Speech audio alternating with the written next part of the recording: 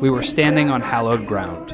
In the 1960s, Selma, Alabama was known to leading civil rights organizations as a place where civil rights work was simply too difficult. According to Dr. Bernard Lafayette, director of the Selma voter registration campaign starting in 1962, it was a place where, quote, white people were too mean and black people were too scared. In other words, don't go to Selma. After 3 years of organizing by Lafayette and local community leaders, Selma was transformed from a place that had terrified voter registration organizers into the location of the next major staging ground of the ongoing civil rights movement. In early 1965, Dr. King and the Southern Christian Leadership Conference, SCLC, partnered with SNCC, the Student Nonviolent Coordinating Committee, to combat the inequities in Selma through voter registration and civil disobedience. 2 months into the campaign, organizers decided to march 54 miles to Montgomery, the state's capital, in protest of the death of a local civil rights foot soldier, Jimmy Lee Jackson.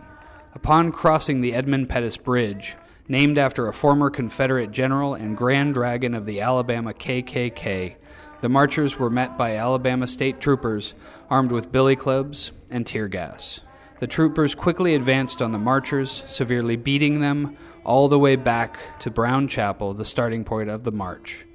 That day, March 7th, 1965, would go down in history as Bloody Sunday.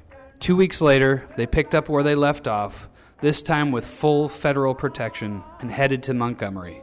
The march garnered national and international attention and has been credited as inspiring the passage of the Voting Rights Act of 1965.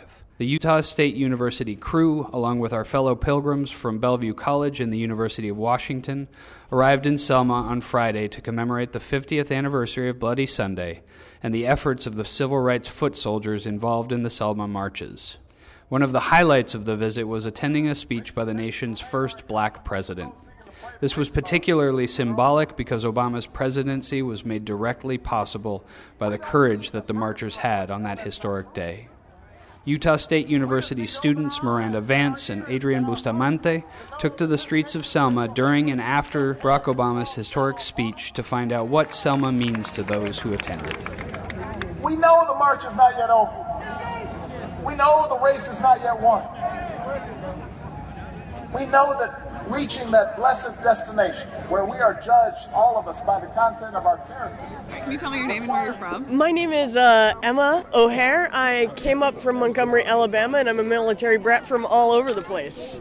So what made you decide to come up to Selma this weekend? In all honesty, my son is growing up here in Alabama as a 12-year-old. He is becoming more and more aware of the civil rights movement going on, and today seemed a good day, and he has to come, and you don't not do that as a parent.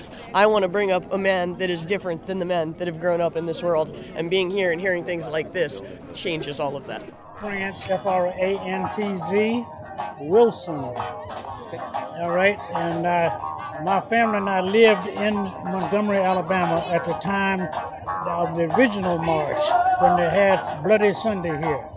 Okay, and the speech today was really, really meaningful to me simply because at the time that we were here 50 years ago, there was no such thing as an African-American president, okay?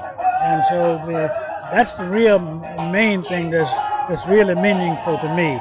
I was able to see a point in my life when this type of thing could never have happened.